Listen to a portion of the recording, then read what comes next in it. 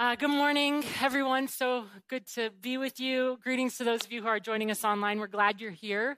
My name is Abby Odio. I am one of the pastors here at Bethany Green Lake. And we are continuing today in a series Pastor Richard introduced last week. And it's a series looking at the many one another statements that appear in the Bible.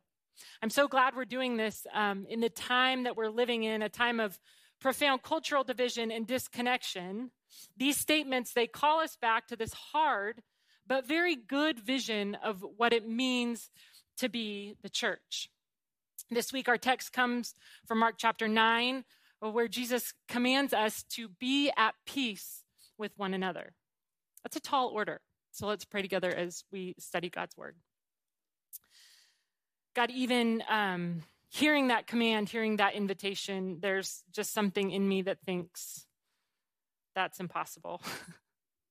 God, there's so much division amongst us. There's breakage of relationship, breakage of churches, breakage of homes and families. And God, you call us to another way. And we are very aware that in and of ourselves, we are not equipped to do that.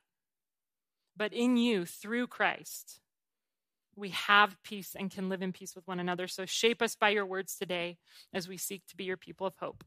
We pray this in Jesus' name. Amen. I heard a funny and relevant joke this week. I'm really bad at remembering jokes, but I committed this one to memory. There was a guy, and he was shipwrecked on an island, a desert island. And after several months, a rescue boat came along, and the captain of the boat found the man. The man was understandably relieved, and the captain saw that he had built 3 huts during his time on this island, and he said to the man, "What are these huts that you've built?" And the man pointed to the first one, and he said, "Oh, that's my house." And then he pointed to the second one, and he said, "And that's my church." And the captain said, "Oh, great, what's this one?" And he pointed to the third hut, and the captain looked at him and said, "Oh, that's where I used to go to church." Of course, this is kind of a lighthearted segue into a much heavier, deeper, serious reality, which is this: we are not living at peace with one another.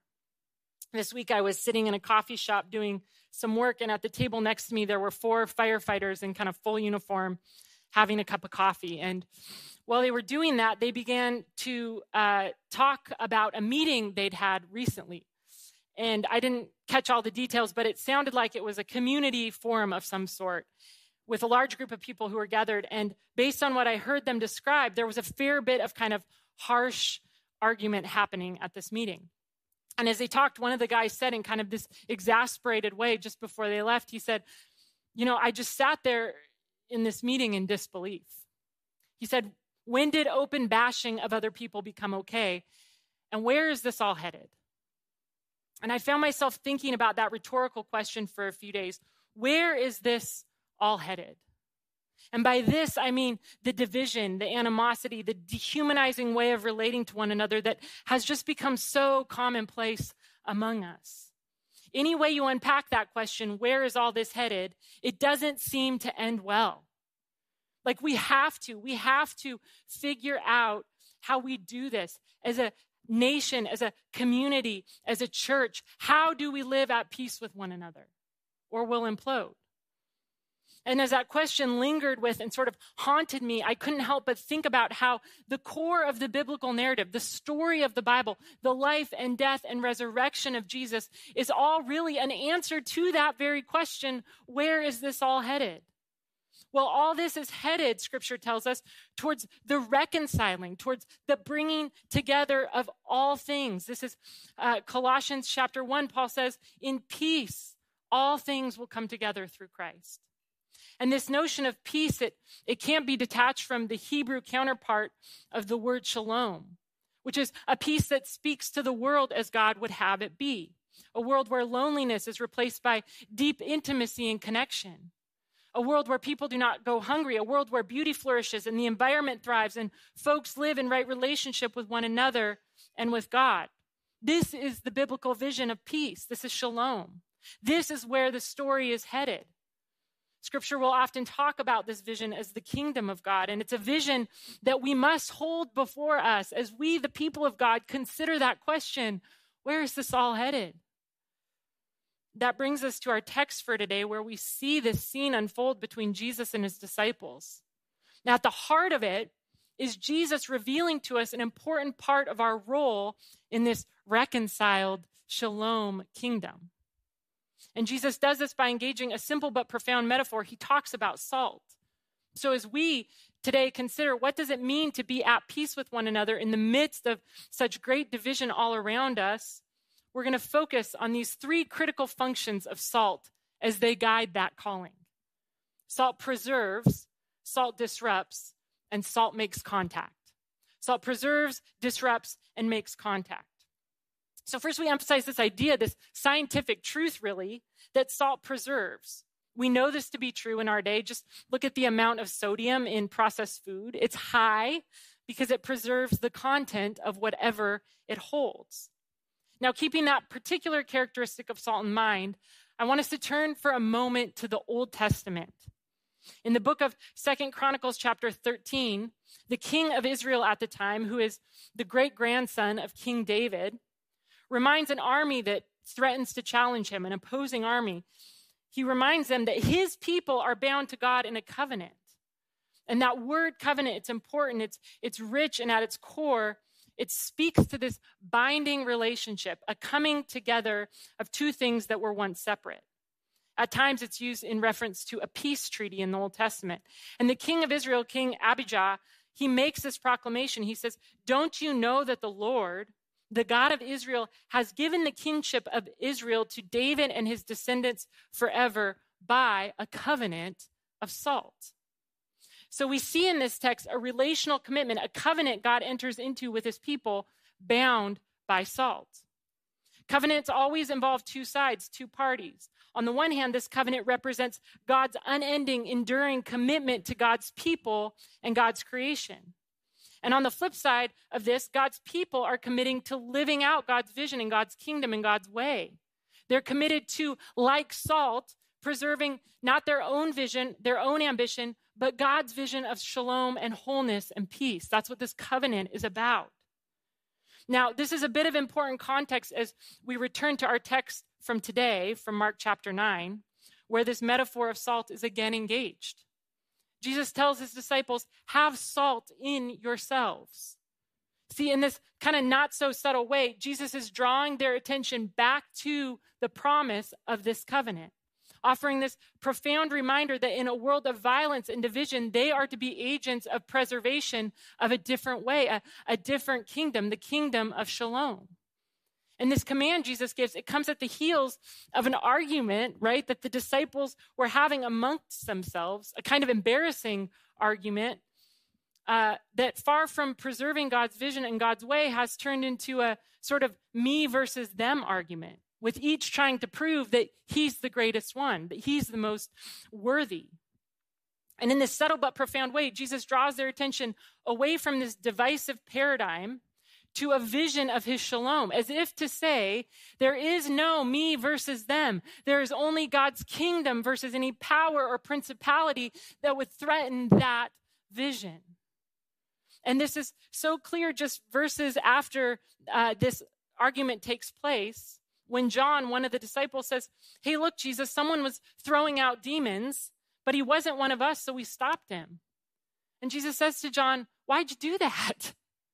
Like, if he's throwing out demons, he is on the side of shalom. See, friends, part of the problem of this us versus them thinking that our culture has settled into so comfortably is that it puts people into neat categories in which me and my camp of folks are right and holy and good, and you and your perspective or your party or your approach is entirely and utterly wrong. And you'll notice the more time we spend with Jesus, studying Jesus' life and his way, the more we see that such categories were and are largely irrelevant to Jesus.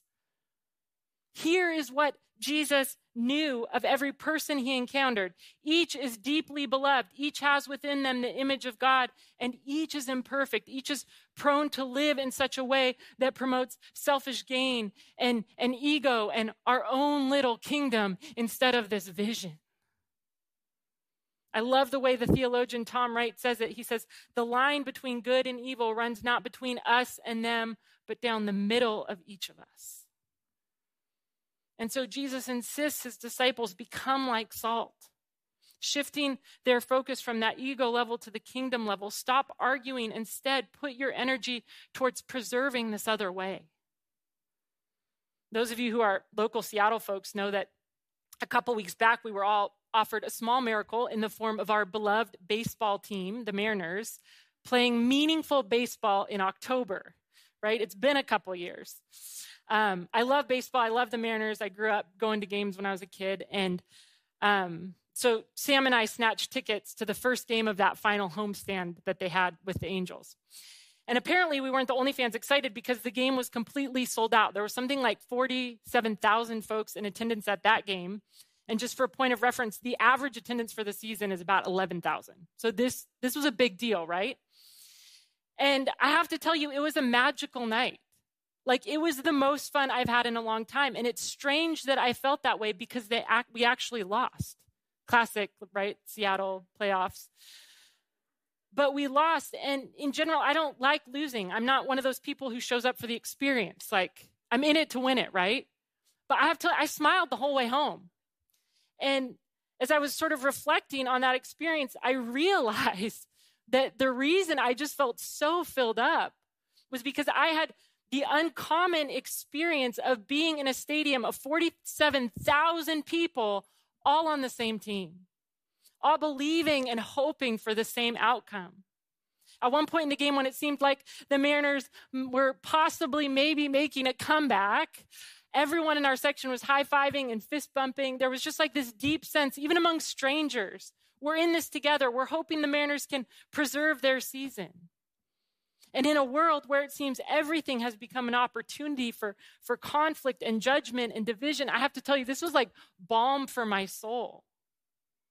And in a way, my experience at that game, it serves as a picture of what Jesus is trying to teach his followers. Look, it's not Team Peter or Team John or Team Philip or Team Conservative or Team Progressive or Team Vaccine and Team No Vaccine. It's about this vision of shalom and wholeness. It's about a kingdom where love and mercy and goodness and compassion are true and lived realities.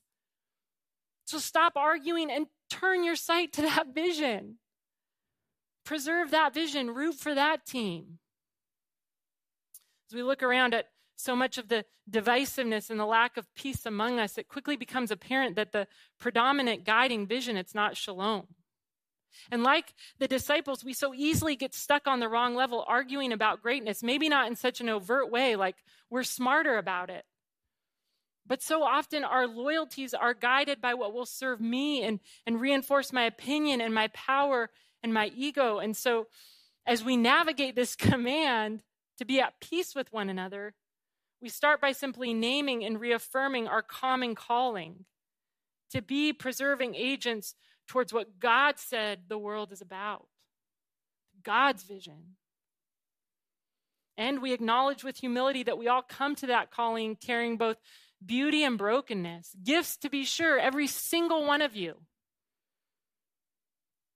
but also areas of growth, also areas where we're being made new and transformed. And that means we come to this with humility. Now, that affirmation brings us to the second truth about being at peace with one another. And that second truth is this: salt disrupts. Salt disrupts. One of the reasons salt was and is such a commodity is because of its antibacterial function.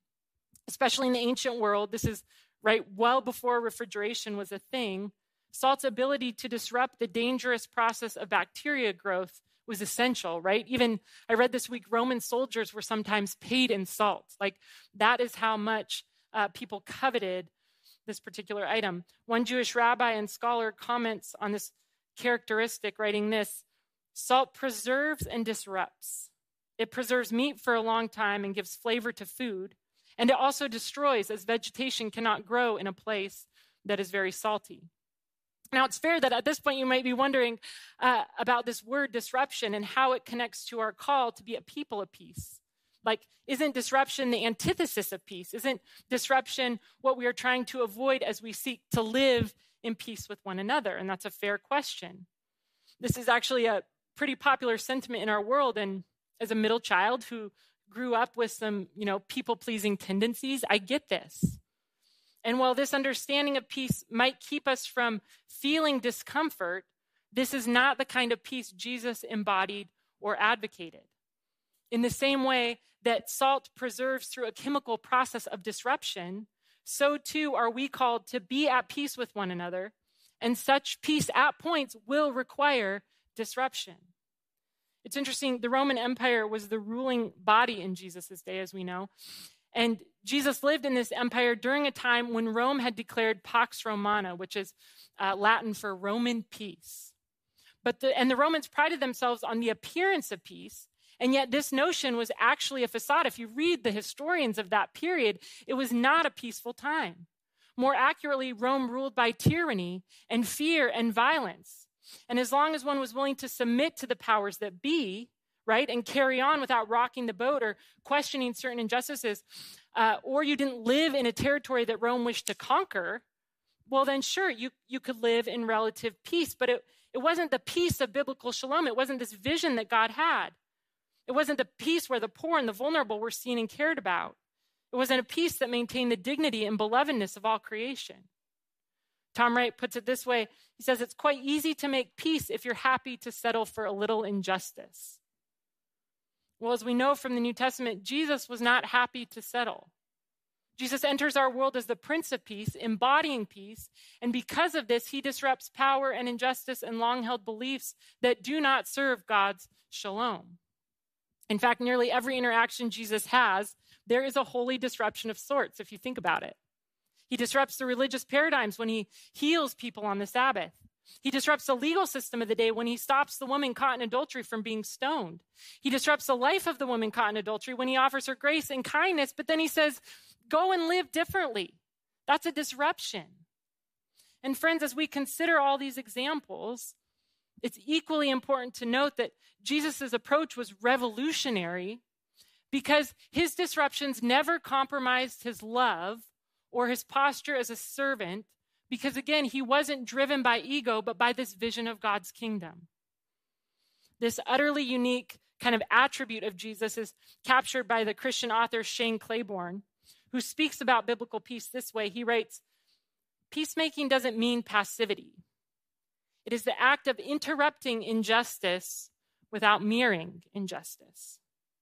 The act of disarming evil without destroying the evildoer.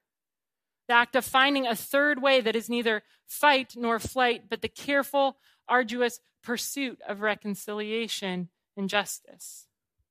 See, Jesus' disruption was different. It was creative. It was always oriented towards shalom. It always upheld the image of God in another. How do we do that in our relationships with one another? It's important that we state kind of the obvious and very frustrating fact that we are not, in fact, Jesus.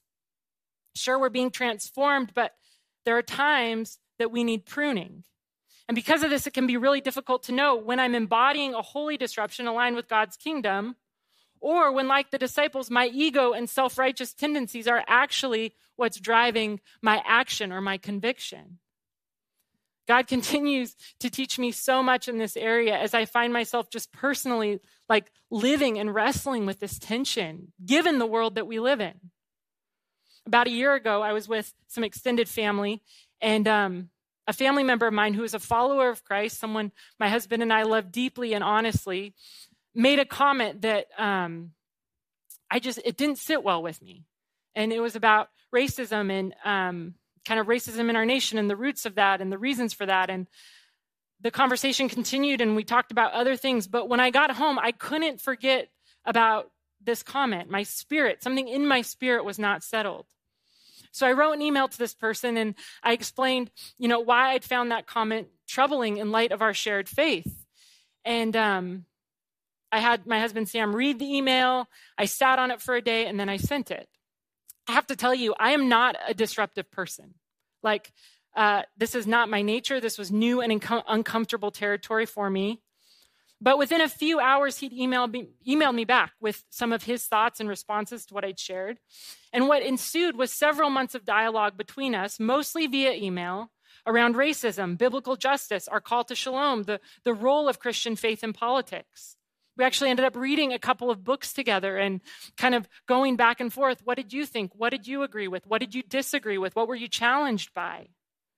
And let me tell you, this was hard work. To borrow Shane Claiborne's phrase, it's careful and arduous work that requires humility and grace in deep measure. As I'd sit down to write those emails, I'd often just pray, God, keep me close to you. That song that the choir sang before this, as the service started, come by me. God, come by me. In other words, I know I bring myself. I bring the beautiful and broken parts of myself, the hurt and redeemed parts of myself, the searching and the insecure and, the trying to be brave parts of myself.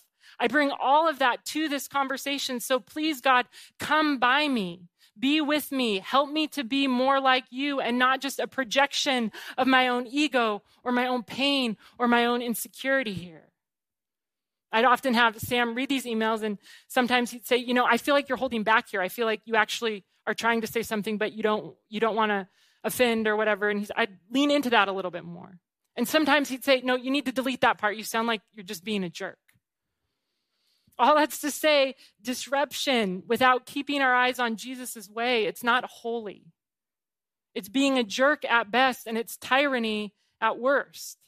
And tragically, it is weakening our testimony to the world. I cannot tell you how grateful I am for this family member who's on this journey with me. Grateful that I leaned into this invitation to disrupt. We don't fully agree on everything at this point. It's not all rainbows and butterflies, but I can say with confidence that I've learned a great deal by entering this tension and doing my best to stay near to God in it. And I know if he were here, he would say the very same thing. So as you think about your life right now, my invitation is this. Is there a place you feel prompted to disrupt? Not because you're looking for a fight, but because we live in a world that is still being made whole. And there are places that need disruption. And then second, as you do that, what might it look like to stay close to God as you lean into that space? Who's going to come along with you in that journey? That brings us to our final point this morning, which is this, that salt makes contact. I was recently with a friend who was leaving town the following day to attend one of her childhood friends' weddings. And as we were talking about this trip, she disclosed to me that she was feeling terribly awkward because she was in the wedding, but she'd recently gotten into kind of this back and forth Facebook feud over a political issue with the mother of the bride, who she was now, because she was in the wedding, going to have to spend a significant period of time with. And we had a good time sort of laughing about this, and then we decided she had no good options. Like, she could name it right off the bat, she could apologize, she could pretend like it never happened, which is what I think ended up happening. But her kind of declaration at the end of that conversation was just this: I hate the internet. That's what she said. I hate the internet. Now, we do not need to discuss the pros and cons of the World Wide Web, but Jesus does make it clear for us that embodied contact with other people is good and necessary. The incarnation itself testifies to this. God became human, became one of us in the flesh in order to preserve shalom. Similarly, in order to preserve something, salt must come into actual physical contact with that entity.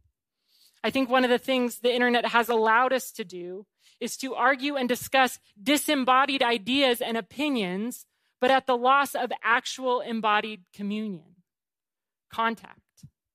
We forget that my friend's mom is an actual person, not just one of them. We forget that our arguments over the problem of homelessness in our city involves real souls that matter deeply to God.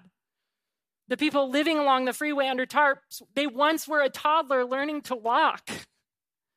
They once were a kid having a 5th birthday party. In our text for today, Jesus responds to the disciples in a way I find so powerful. In verse 36, we read that Jesus grabs a literal child. It's kind of funny. Where'd this kid come from?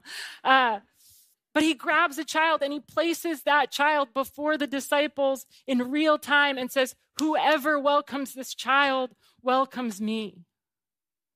In other words, do you see this kid, this actual vulnerable human kid?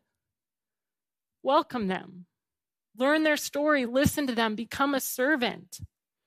Our youngest kid, Fritz, is nearly 2, and he's at that super fun age where he's developing both a will and the ability to speak.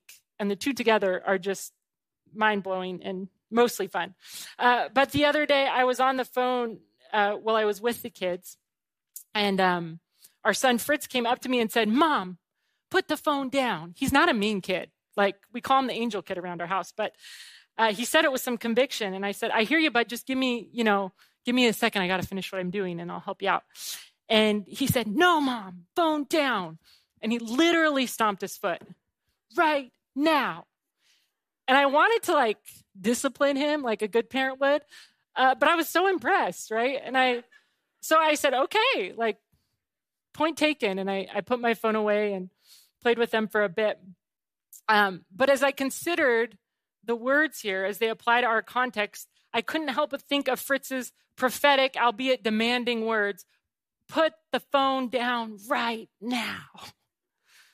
In the name of being at peace with one another, who might God be inviting you to engage and serve? Phone down in the flesh right now. Maybe you've been frustrated by the problem of homelessness in our city. Right here in Green Lake, we were on the news this week. Perhaps it's time to get to know some of our unhoused neighbors in real time. Learn about them. Come serve with our Bethany community meal here on Monday nights. Maybe it's a family member or a person in this faith community you've had to, unfriend on Facebook or whatnot.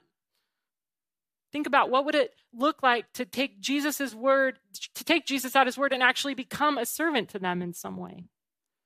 Now, this is important. Pursuing peace does not mean everything will immediately be fixed. We cannot control how people respond to us.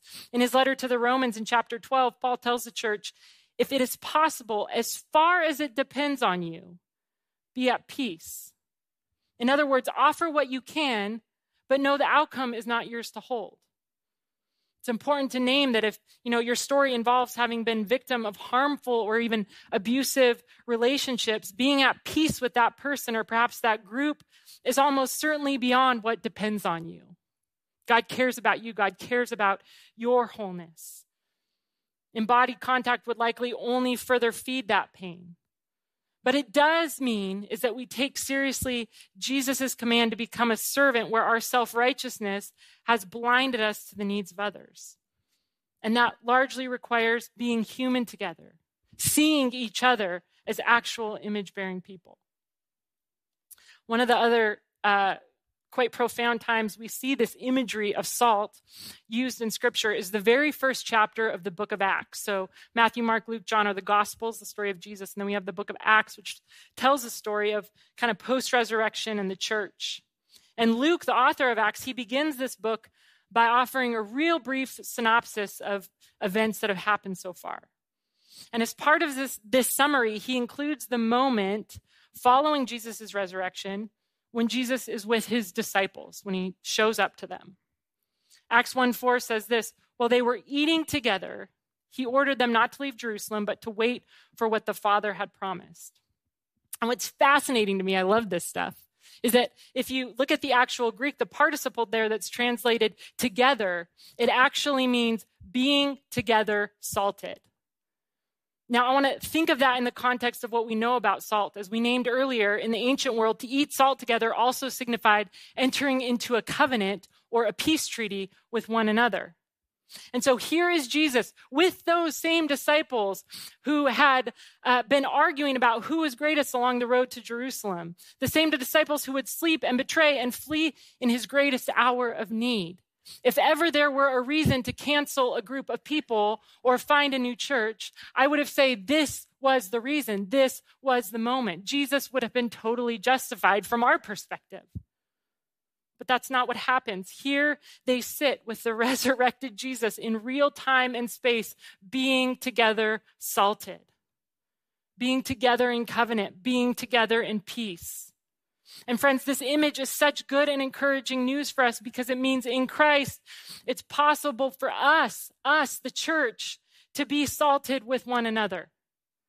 In Christ, it's possible for us to show a weary world a better way. In Christ, we can interrupt injustice without mirroring injustice. In Christ, we can serve each other and gather around tables of actual salt with one another and have hard conversations in love because our eyes and our hearts are set on the same shalom. We're watching the same ball game. So as the band comes back up, I'm going to just pray that God's Holy Spirit would guide and direct each of us. What's our next step in that? What is God's Holy Spirit inviting us into? How can we lean into this vision of shalom? Perhaps that means taking a moment to repent of just a certain posture or attitude you've held towards the them in your life. Perhaps God brings to mind a particular person God would have you serve. We'll simply take a moment and ask God, what is my next step in this pursuit of peace? Friends, I truly believe to the core of my being that as a church, this is the most important question in this moment in time, in this moment in history that we can ask. So let's bring it together to our God who holds the answers. Let's pray. Loving Father, we thank you that you came back to that table, that you were salted together with your disciples. God, that is such good news for us. That because of the cross, we have peace with you, that we sit in that space with confidence, assurance. God, I pray that if there's anyone here this morning who's wondering about that or doubting that or feeling far away, that they would find comfort and encouragement just being and existing in that truth this morning. God, we also pray that as we learn to live and mirror your ways, that we would not just exist in peace with you, God, but that peace would translate to peace with others. God, I pray for these friends. I pray for this church. I ask that you would help us to put skin on this. God, show us what is our next step with one another. Where can we be an example of your love, your compassion, your servant? Guide us in that, we pray. In Jesus' name, amen.